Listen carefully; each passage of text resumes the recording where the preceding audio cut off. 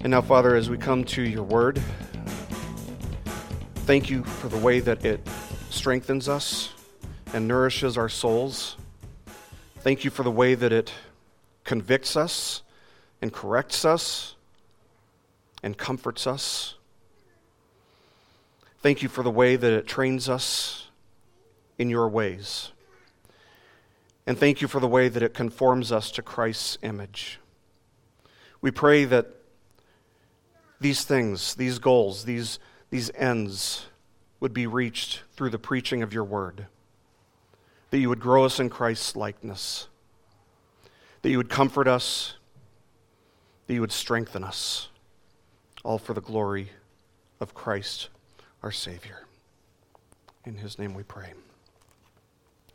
Amen. Well, if you have your Bibles with you, please turn to the book of John. We'll be in John chapter 10 today. We'll be continuing this study that we've been in for over 2 years now, if you can believe that. This is actually the 76th lesson that we've had in John's Gospel, but who's counting? But we'll be looking at verses 11 to 18 of John chapter 10 today. At the outset, when we started John chapter 10, I told you guys that this is one of the best chapters in all of Scripture. It's definitely one of my favorite. And perhaps the reason for that is because some of the imagery in this chapter is so vivid and so easy to understand and says so much in so few words. The entire 10th chapter of John's Gospel is about a relationship. The relationship that exists between Christ and his people. The relationship between the shepherd and his sheep. We've seen Jesus twice now liken himself to the shepherd, the good shepherd, who calls his sheep by name and who leads them into lush, green, safe pastures. That's the image that Jesus gave us in John chapter 10, verses 1 to 6. And then in verses 7 to 9, he gave us another image. We saw that Jesus likened himself to the door of the sheep gate. In the same way that the shepherd serves the function of a door into the sheepfold, keeping sheep in and keeping predators out, Jesus is the way into the sheepfold. And these were two very vivid, very clear, easy to understand illustrations that not only serve the purpose of illustrating Jesus' relationship to his sheep, but it also served the purpose, let's not forget, given the context, it also served the purpose of rebuking the Pharisees and every false shepherd throughout the ages. But the question that maybe we want to start with today is this. In the passage where Jesus refers to himself as the Good Shepherd, what is it exactly that makes a shepherd good? You could probably come up with a whole list of things that make a shepherd good, but the starting point is this, that the shepherd cares for the sheep. A shepherd that doesn't care for the sheep not only won't be a good shepherd, but the sheep are going to suffer while under the care of an uncaring shepherd. We saw in verse 10 that Jesus offers life. He offers abundant life to his sheep. And we saw how wonderfully and how beautifully Psalm 23 illustrates the kind of abundant life and the kind of loving care with which the Lord tends to his sheep. The Lord goes far beyond simply providing for our basics. No, he gives us everything we need. He provides us. He leads us, and he provides us with everything we need. And of course, first and foremost, our greatest need is spiritual. Our greatest need is to be reconciled to God. But he guides his sheep. We saw in Psalm 23, he guides them through the valley of the shadow of death and into their eternal home, where he has prepared a place at the table for them and where he treats and comforts their wounds from the journey. And with all that in mind, we now come to what is the fourth I am statement in John's Gospel that Jesus makes. And this is maybe my favorite out of all the I am statements, because it just takes so many things so many different aspects of Jesus, who he is and what he came for, and it packages them up very nice and tight in a way that's very vivid, very easy to understand. And it's an amazingly clear picture of who Jesus is and what he came to do. Jesus is going to continue to rebuke the Pharisees in this passage that we'll be looking at, but the point of this passage is that Jesus is the good shepherd and the only shepherd worth following. Jesus is the good shepherd and the only shepherd worth following. There's no other religion in the world that you can say that about. There's no other religion in the world in which the founder can be likened to a shepherd. In every other world religion, the focus is usually not so much on the founder himself as the focus is on primarily the philosophy and the teachings that they left their followers with. So you're not following the person as much as you're following their philosophy or their teachings. The religion could exist without the founder. But that's not true of the Christian faith. It couldn't exist without Jesus. Our focus is on following Jesus, the Good Shepherd, as his sheep. And the Christian faith could not exist apart from him calling us by name, apart from him leading us, apart from him providing for us and guiding us. He is the Good Shepherd, and he is the only shepherd worth following. And so, to a mixed audience, which consists of Pharisees, which consists of some of Jesus' followers, some of his disciples, the man who was born blind but was healed by Jesus in the previous chapter, and some others who were there. This is what Jesus says to them as he continues to illustrate his relationship to the sheep. Let's look at verses 11 to 13. Jesus continues saying, "I am the good shepherd. The good shepherd lays down his life for the sheep. He who is a hired hand and not a shepherd, who is not the owner of the sheep, sees the wolf coming and leaves the sheep and flees, and the wolf snatches them and scatters them. He flees because he is a hired hand and is not concerned about the sheep." Jesus is the Good Shepherd. And the greatest evidence of that statement is the fact that he lays down his life for the sheep. Now, this is in contrast, remember, to the false shepherds, the Pharisees, who are likened here to hirelings or hired hands, depending on which translation you're using. These false shepherds not only did not lay their lives down for the sheep, instead they laid down the lives of the sheep for themselves. They were there to profit in some way, to gain in some way from the sheep. So there's a huge difference that we should see from the outset between the relationship that the good and true shepherd has to his sheep and the relationship that these false shepherds had to the sheep.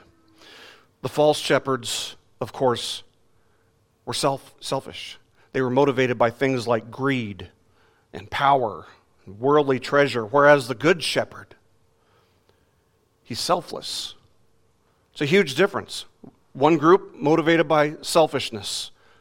The Good Shepherd motivated by nothing but love. Love for the sheep.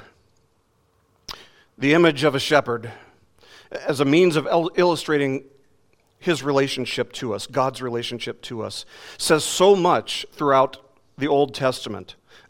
Because we see it throughout the Old Testament as a metaphor. It's an illustration of a good and faithful governance or leadership, sometimes in a physical sense, but especially in a spiritual sense. That's why Ezekiel devoted an entire chapter to God warning of the shepherds of Israel who were profiting and killing the sheep.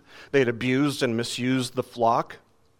But you see, the calling of a shepherd is to put the safety and the well-being of the sheep ahead of his own safety and well-being. The same is true today. If you were to find a shepherd today, that is what a shepherd must do in order to be successful. He must put the safety and the well-being of the sheep ahead of himself. And the same is true, by the way, when a man is called to ministry of any sort. Of any sort. on any level. I mean, we think of shepherds as having a very low, very humble position.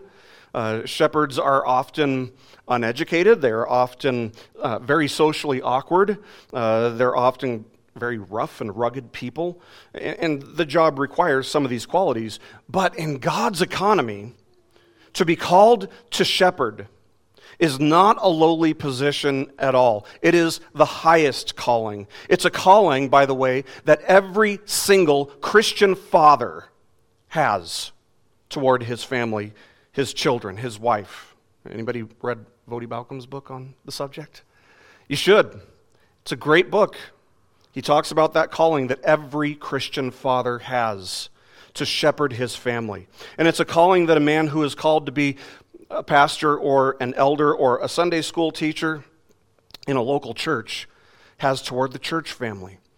See, the word pastor is actually derived from the Latin word, which means shepherd. It's a very high calling. It is the highest calling. It's one that we should take extremely seriously. Jesus did. Jesus took his calling as a shepherd very seriously, so seriously that he would lay down his life for the sheep. And of course, this would be the greatest act of love in all of human history. Nothing else even comes close. Nothing. Not the most romantic movie. Nothing comes close to a demonstration of God's love, the greatest love that exists. Paul says this of Christ's sacrificial, selfless, unconditional love for his sheep. He says this in Romans chapter 5, verses 6 to 8. He says, "For while we were still helpless, at the right time Christ died for the ungodly. For one will hardly die for a righteous man, though perhaps for the good man someone would dare even to die. But God demonstrates his own love toward us in that while we were yet sinners, Christ died for us." Who could possibly deserve that?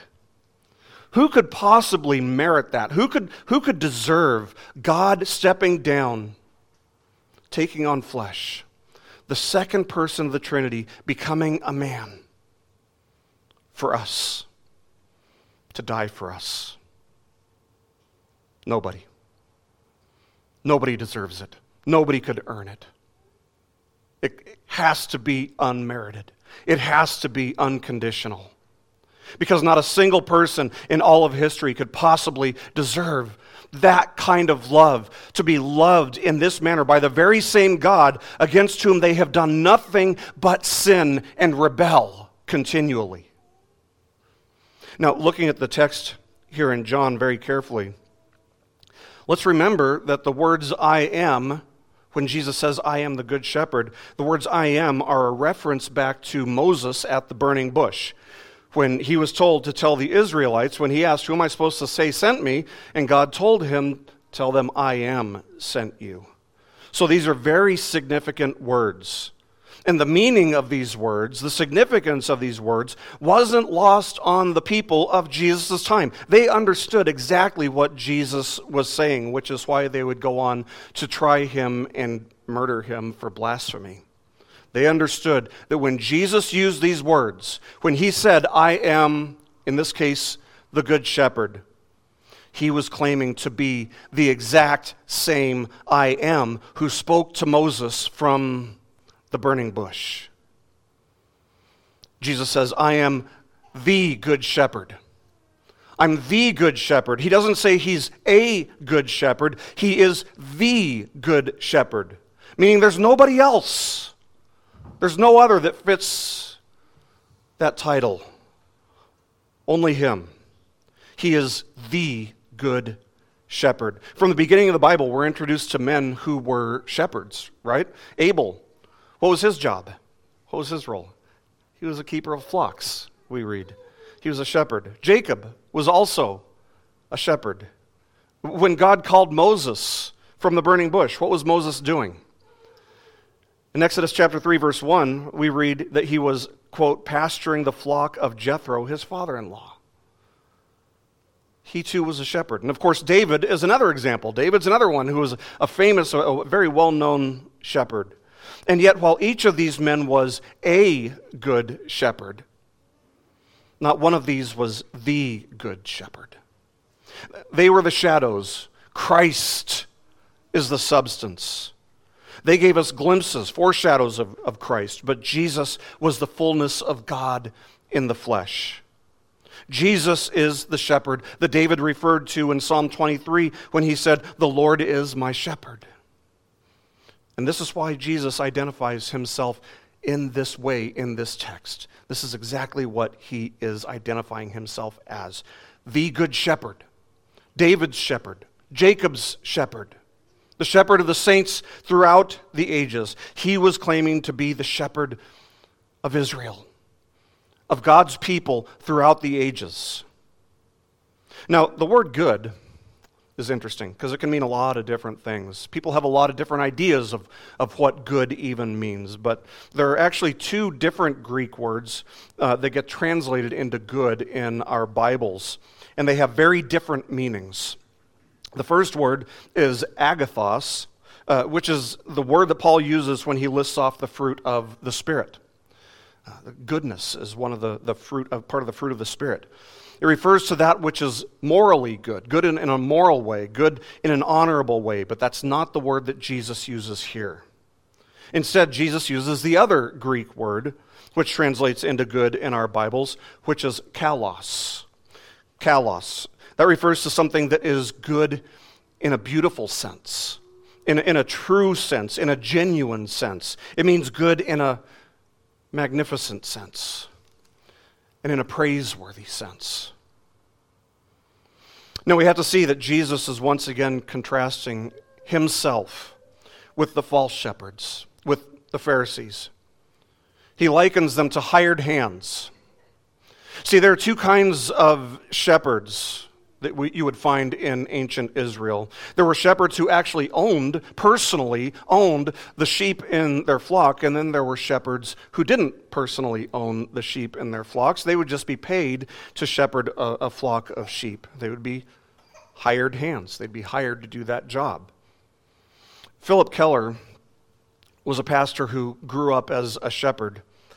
And he was the first type. He was the type that actually personally owned his own flock, owned his sheep. And he writes of his experience. He says this of his sheep. He says, quote, "They belonged to me only by virtue of the fact that I paid hard cash for them. It was money earned by the blood and sweat and tears drawn from my own body during the desperate grinding years of the Depression. And when I bought that first small flock, I was buying them literally with my own body, which had been laid down with this day in mind. Because of this, I felt in a special way that they were in very truth a part of me, and I of them."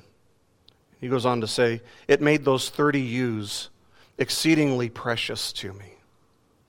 End quote. And that's what we would expect. That's the kind of attitude, that's the kind of love and connection that we would expect from a shepherd who was personally invested in the safety and welfare of his flock. If one of his sheep, dies or is stolen or gets a disease, it's going to cost him personally. But Keller goes on to note that that's not at all how a hired shepherd feels about the flock that he tends to. He writes of one such shepherd whom he knew. He says, quote, "He ought never to have been allowed to keep sheep. His stock were always thin, weak, and riddled with disease or parasites." End quote. So the primary difference between these two types of shepherds, between the shepherd who actually owns his sheep and the shepherd who is just a hired hand, the primary difference between these two types of shepherds is how much they love and care for their flock.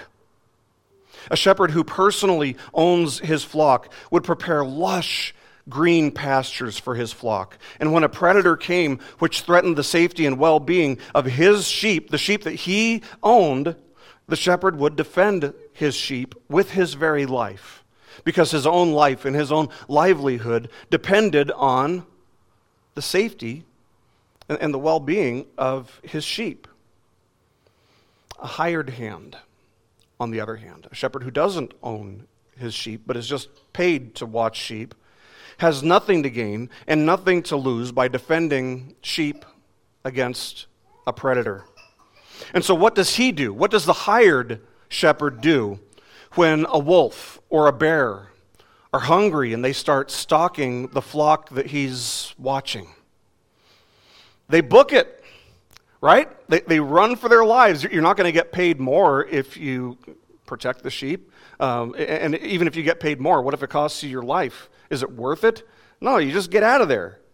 Now, they might be a halfway decent shepherd when things are safe, but when danger presents itself, the shepherd, who is a hired hand, leaves the sheep. He abandons his post and leaves the sheep to die. Jesus says in verse 13, he flees because he is a hired hand and is not concerned about the sheep. What's the hired hand's greatest concern? It's not the sheep. His number one priority, his number one concern is his own safety and well-being. Friends, there will be many, many, many false shepherds that we encounter.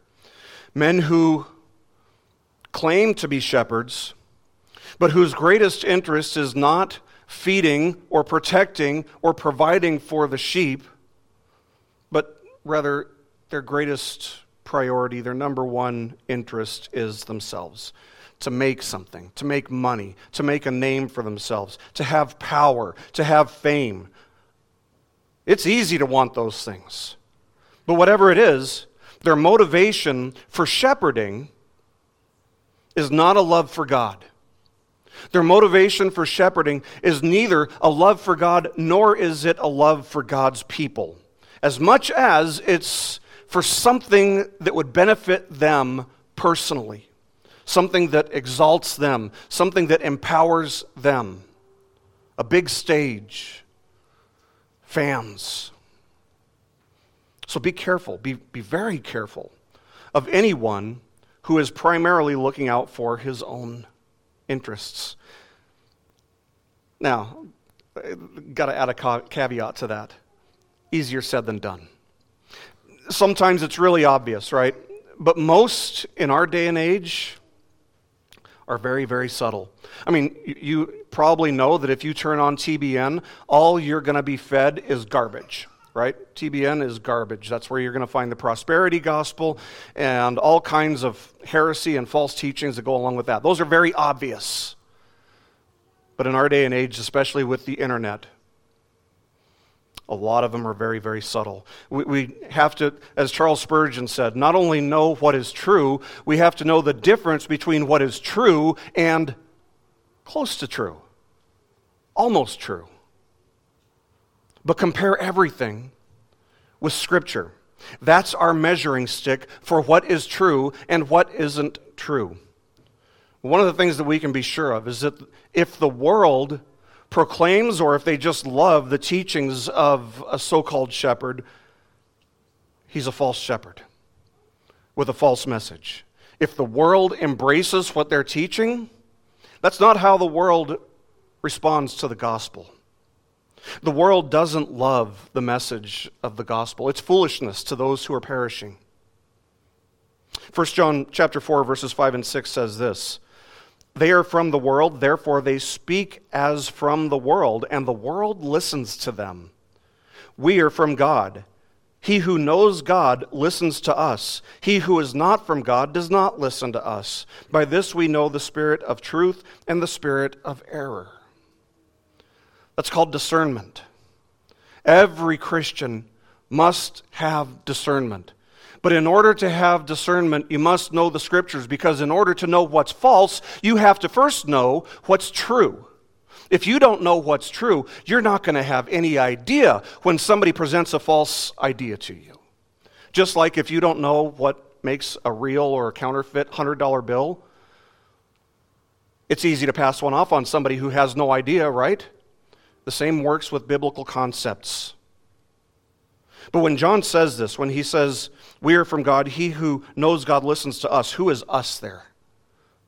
Who's the us that John's referring to? It's the apostles. It's their writings as contained in the Scriptures, which affirm the entire canon of Scripture. But know this, the false shepherd will draw the attention of the world. They will draw the accolades and the affection and the applause of the world. His message won't ruffle their feathers.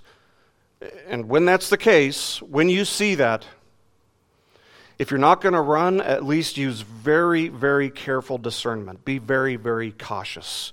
Charles Spurgeon, another quote from him, he said this, quote, "If you know a gospel which is approved by the age and patronized by the learned, that gospel is a lie," end quote. See, the world is never going to have the same message as the church. Never. That's the danger of this new social justice cult. And that's what makes it very obvious that they are a cult.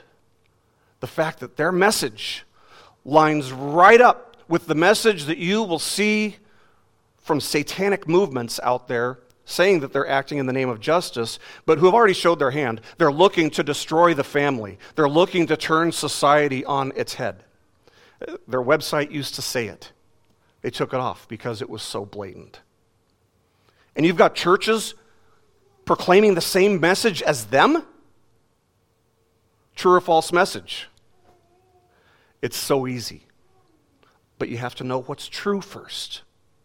And that starts with the Scriptures. A hired hand isn't driven by love for the sheep, but the good shepherd is. And so the good shepherd cares for and protects and provides for the sheep. What a great reminder. What a beautiful reminder. That whatever circumstances we face, it holds true. Jesus loves his sheep, and he laid down his life for them. As God's sheep, therefore, he's with us, he's watching over us, he's guiding us, he's protecting us, he's providing for us. All the things that a good shepherd would do, because Christ is not just a good shepherd, he's the good shepherd. And as the good shepherd, Jesus underscores two very important aspects of his ministry here. Again, this is the time of year where we start asking and remembering why Jesus came. He gives us two reasons here. The first is to lay down his life for the sheep.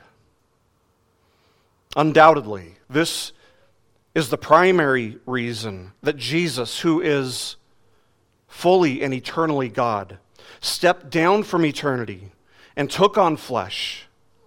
He came that he may die for the sheep. And of course, he's referring to his own sacrificial death, which was to come on Calvary. This, above all things, above every other reason, is not only why Jesus came, but it's also why Jesus is the good shepherd. In verse 10, Jesus said that he came to give abundant life to his sheep. And here he spells out exactly how he's going to do that.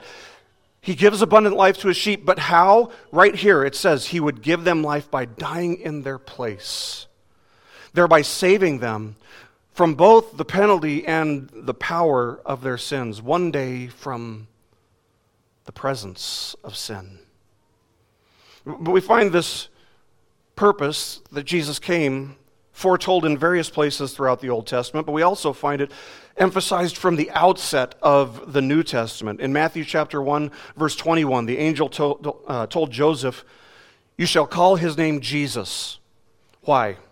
"For he will save his people from their sins."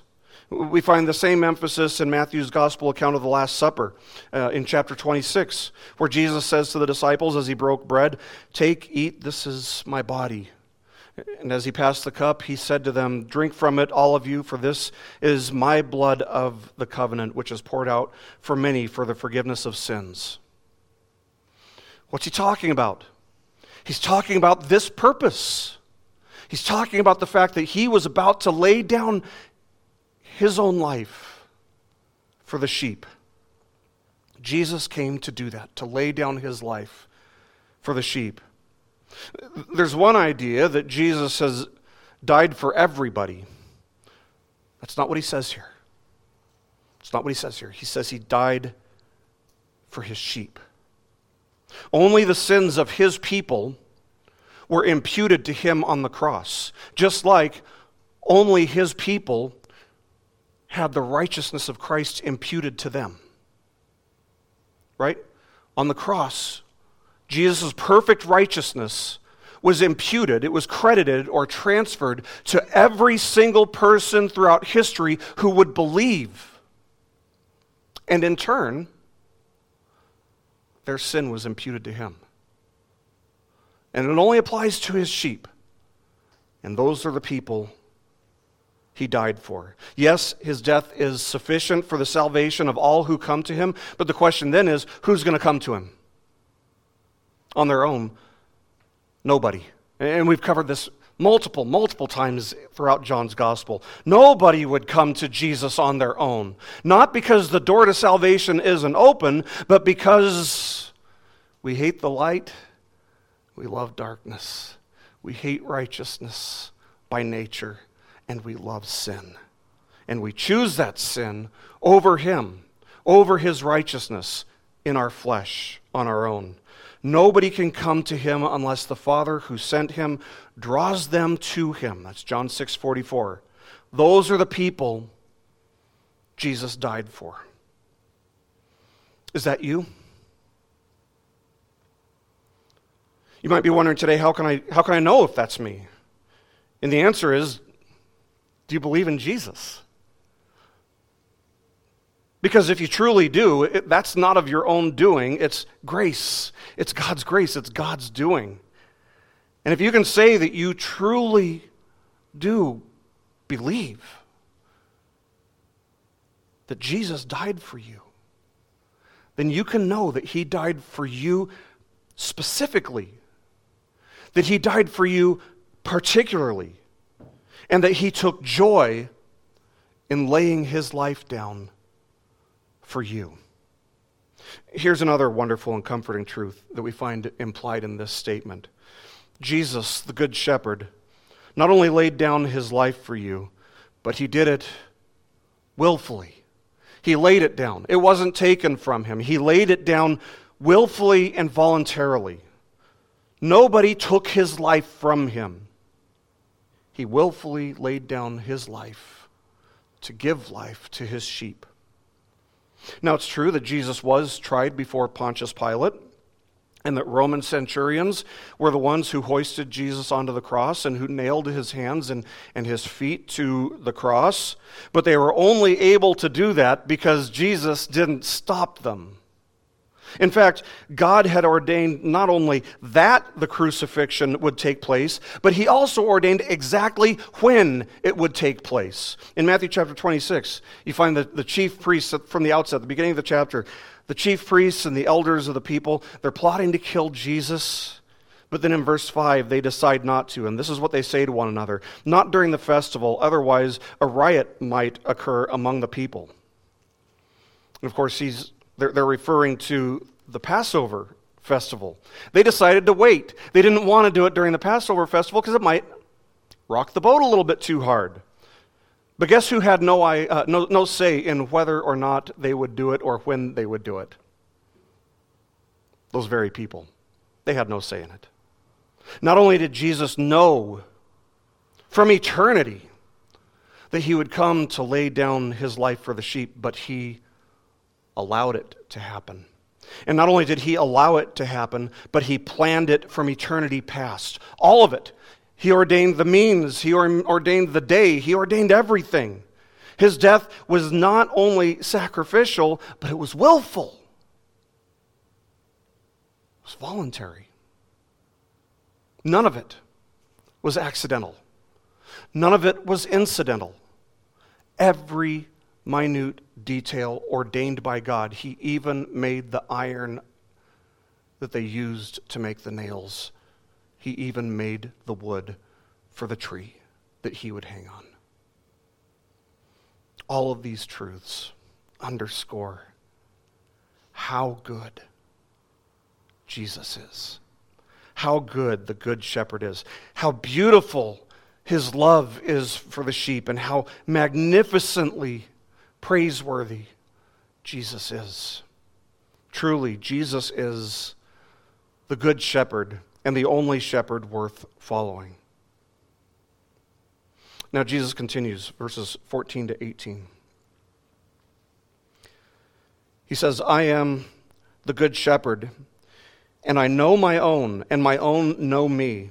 Even as the Father knows me, and I know the Father, and I lay down my life for the sheep. I have other sheep which are not of this fold. I must bring them also. And they will hear my voice, and they will become one flock with one shepherd. For this reason the Father loves me, because I lay down my life so that I may take it up again. No one has taken it away from me, but I lay it down on my own initiative. I have authority to lay it down, and I have authority to take it up again. This commandment I received from my Father.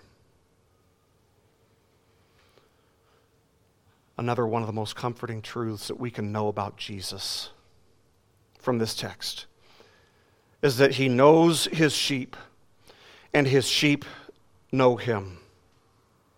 There's not one of his sheep who will hear the words, "Away from me, I never knew you, you who practice lawlessness." He knows all of his sheep. There's not one that he doesn't know. What a wonderful truth that is. Not a single one of his sheep is unknown by him or doesn't know him.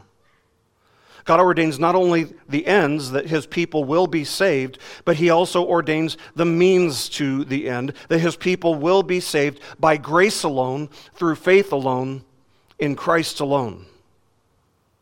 They will all, every one of them, know him and be known by him, and they will follow him.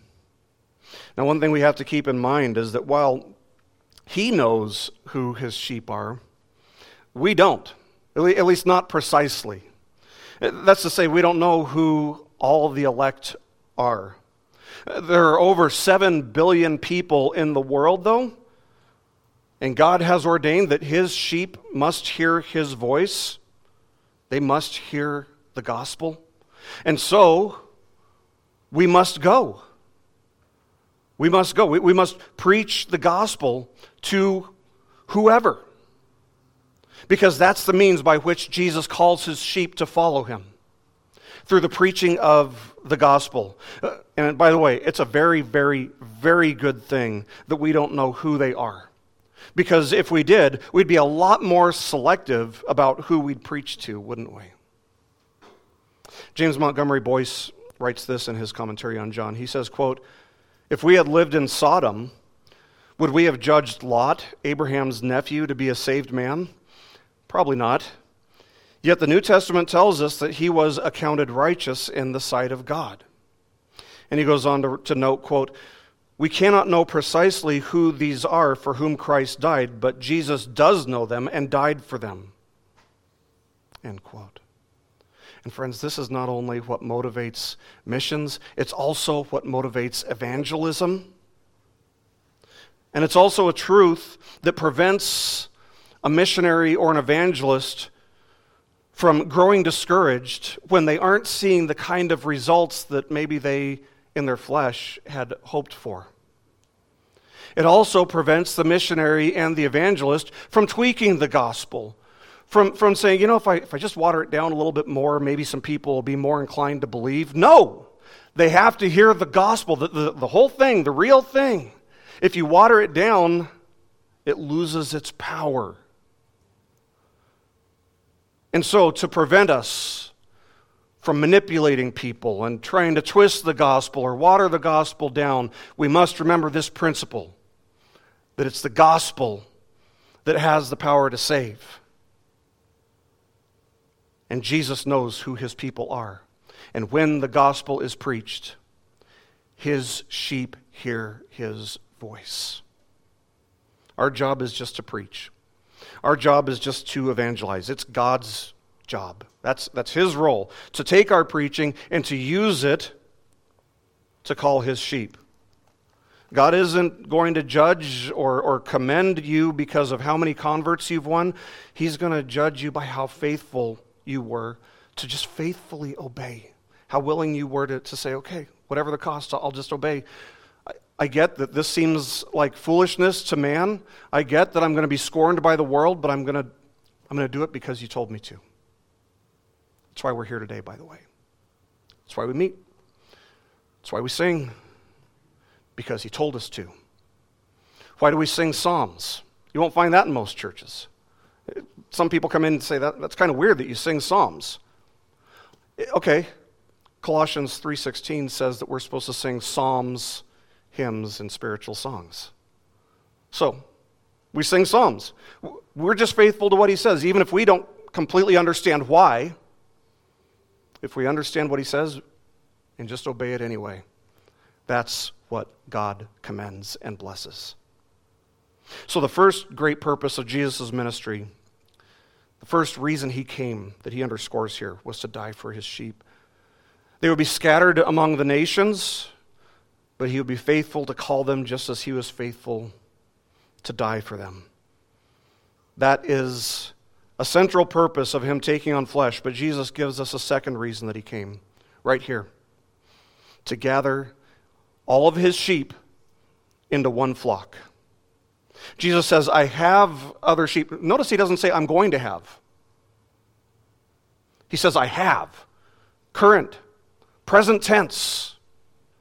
I have other sheep which are not of this fold. What fold is he talking about when he says this fold? He's referring to Judaism. He says, I must bring them also, the sheep outside of Judaism, and they will hear my voice, and they will become one flock with one shepherd.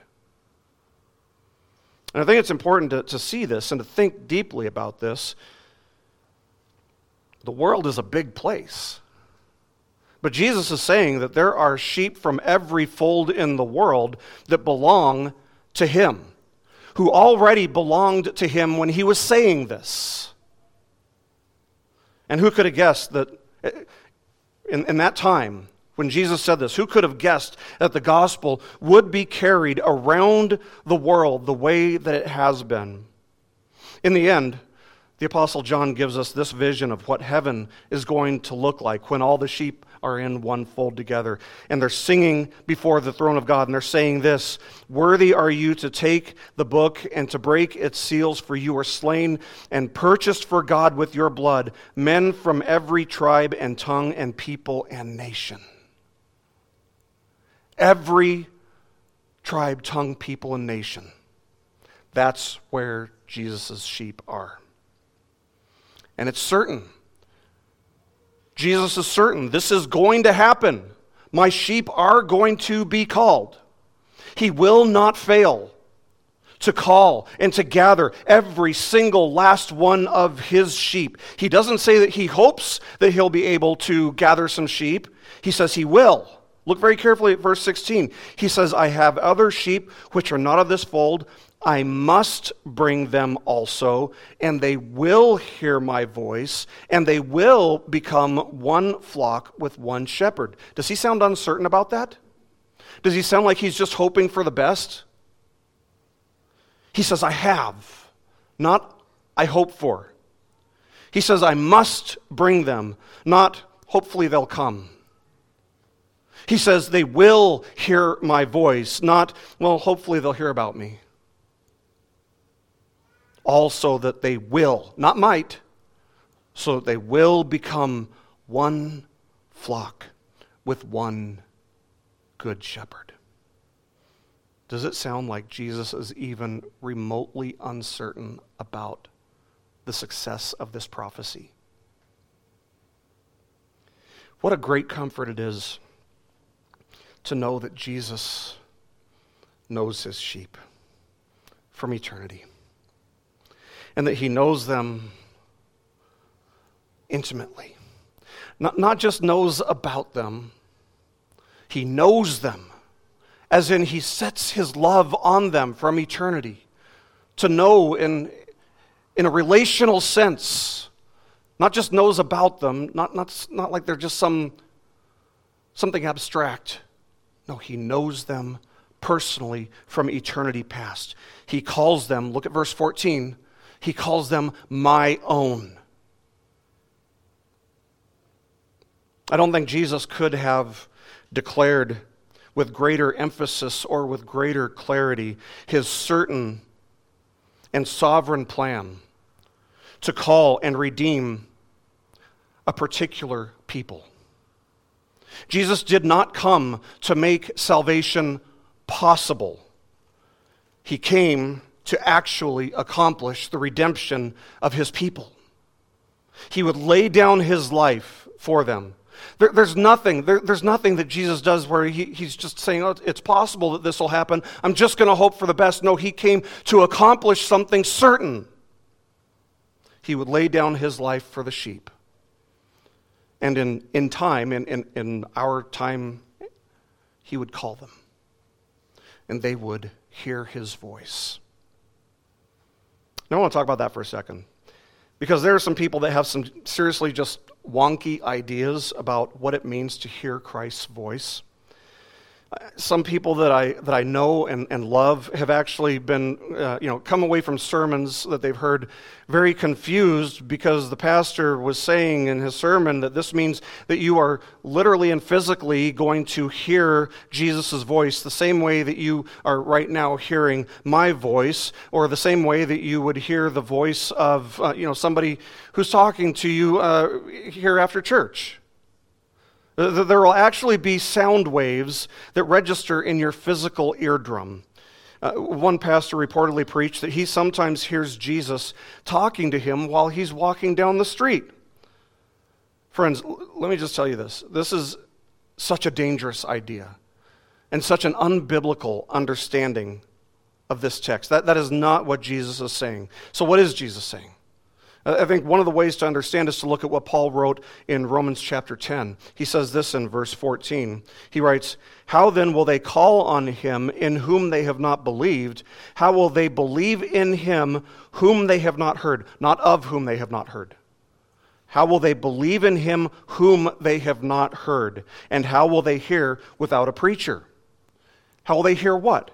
How will they hear who? How will they hear Christ? Paul concludes this thought in verse 17, writing, "So faith comes from hearing, and hearing by the word of Christ." This is talking about the way that God brings a person to saving faith. It's by hearing the gospel preached. And when a person responds in faith, it's because that person heard the voice of the Good Shepherd calling their name, and they believed. Jesus came to give his life as a ransom for many, to lay down his life for his sheep. And he came to call all of his sheep from throughout the centuries all into one flock. What that means, friends, is that there is to be a type of unity among us that you don't find in any other human-made institution. No other institution that's comprised of human beings has the same kind of unity that we are to have as Christians. We're to have some fellowship. We are to have some things in common, sure. There's room for disagreement on some things that are non-essential, maybe a little bit tougher to understand or decipher in Scripture, sure. But we are one flock with one shepherd. There is to be unity among us because our unity is based on the fact that we are one flock in Christ Jesus. From throughout the ages, from around the world, one flock. Now there are some really foolish, worldly ideas floating around in the American church today. One of the most foolish is the idea that Christians have to do something in order to find reconciliation between the races, between people with different ethnic backgrounds. No, that is a lie. We don't have to work to accomplish that. What Jesus is saying is that he accomplished it. Our unity isn't the result of our work. Our unity is the result of whose work? Jesus' work. He has already achieved our unity. Unity isn't a pipe dream that he hoped for.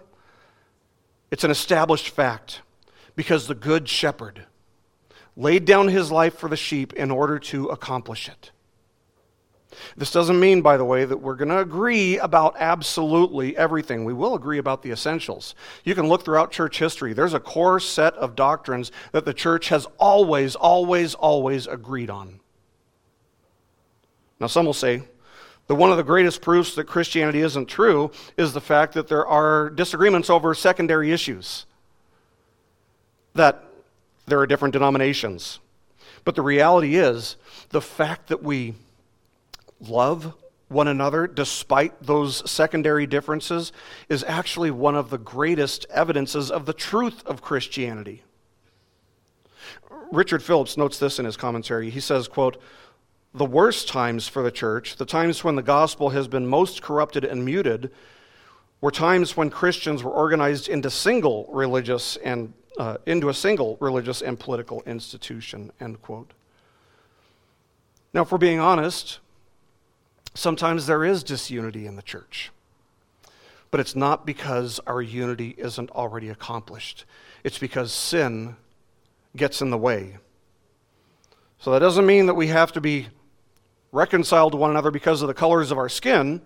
If there's any sin that's preventing us from living in this reality that Christ has accomplished, we have to recognize and to repent of that sin, because Christ has already established our unity.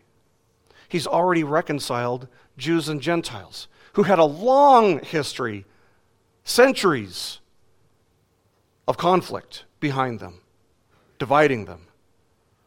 And yet, Christ called both, people from both, into one flock and established their unity with his blood. And again, this is a work that Jesus came to accomplish voluntarily. It's established by his death, but it's also established by his resurrection. Look what he says in verse 18 of his willingness to give up his life for the sheep. He says, "No one has taken it away from me, but I lay it down on my own initiative. I have authority to lay it down, and I have authority to take it up again. This commandment I received from my Father." So not only did Jesus have the authority to die for the sheep, but he had the authority to be raised for the sheep as well. The resurrection of Jesus is proof that he had the authority to lay down his life for the sheep. It's proof that nobody took his own life, but that he willfully laid it down for the sheep. It's proof that he had the authority, and only he had the authority, to do this. And it's proof that his doing so was pleasing and acceptable to the Father, who had given his only Son, the Lord Jesus Christ, this instruction, this commandment. As you consider this passage, friends, I hope you can see the beauty of the love, the great love that the shepherd has for us. He knows us. He knows us intimately. He knows our names. He knows where you come from. He knows what you have done. He knows what you're going to do. He knows the trials you are going to face. And he knows our sins. And he loves us anyway. He loves us so much that he laid down his life for us to gather us into his flock anyway. Guard your heart, friends, against letting this image, what you see in this passage, guard your heart against allowing it to become nothing more than something you've got up here. Because that's what happens when you hear something over and over and over again. It just kind of becomes head knowledge. Dwell on this. Think about this. Let it settle into the depths of your heart. Let it soften your heart daily as you follow him. I pray that as you consider the truths in this passage, that you would delight in it. And that as you consider these great truths, that they would comfort you, that they would encourage you, that they would move you to love and to serve our Good Shepherd with deeper and greater passion and urgency. This past week I read a story about a shepherd in Spain a few years ago who fell asleep on the job. The police started getting calls around 4 a.m. that sheep were starting to fill all the streets of a small town, and when all was said and done, they had to round up and gather around 1,000 sheep that had escaped from their pen. It's not a very good shepherd. Those sheep were in danger. But Christ is a shepherd who is never off duty. He never grows weary. He never grows tired of leading and protecting and providing for his sheep. He cares for us and is watching over us day and night, not as a shepherd who is a hired hand, not as a shepherd who is looking out for his own interests first and foremost, but as a shepherd who owns the sheep, as a shepherd who loves us and laid his life down for us. Truly, Christ is a good and beautiful and praiseworthy shepherd. And if you know him, you love him. You love him back. The more you know him, the more you'll love him. So I pray that you would know him in this way, and that you would know him as the only shepherd worth following. Let's pray. Our Father, we thank you for your word, and we thank you for Jesus, our good shepherd. We confess, Lord, in the silence of our hearts, that we are still prone to wander, and that if he were not watching out over us, if he were not guiding us, if he were not bringing us into lush green pastures, surely we would wander away and die. So we thank you for giving us your only Son, the Good Shepherd, to watch us, to provide for us, to protect us from whatever may come. Help us, O Lord, to find strength and comfort in these truths, that Christ would be glorified in our lives, and that as we grow to know him and be conformed more and more into his image, our love and devotion for him would grow, all for his glory. In his name we pray. Amen. This message has been brought to you by BibleStudyPodcasts.org. We are a listener-supported ministry. If this is your first time listening to us, we thank you so much for joining us, and we ask nothing further from you. But if this is a ministry that you rely on for regular spiritual teaching, we do depend on your financial support to keep us going and growing. If you'd like to make a donation to BibleStudyPodcasts.org to keep us going and reaching thousands of people around the world, you can go to our website, BibleStudyPodcasts.org, and you can make a donation on the right-hand side by clicking on the support box. Again, we do rely on your support, and we thank you so much for your financial participation in this ministry, which enables us to continue in our mission of teaching timeless truths in these truthless times. God bless you. Thank you so much for listening today, and keep growing closer to Jesus. Take me deeper.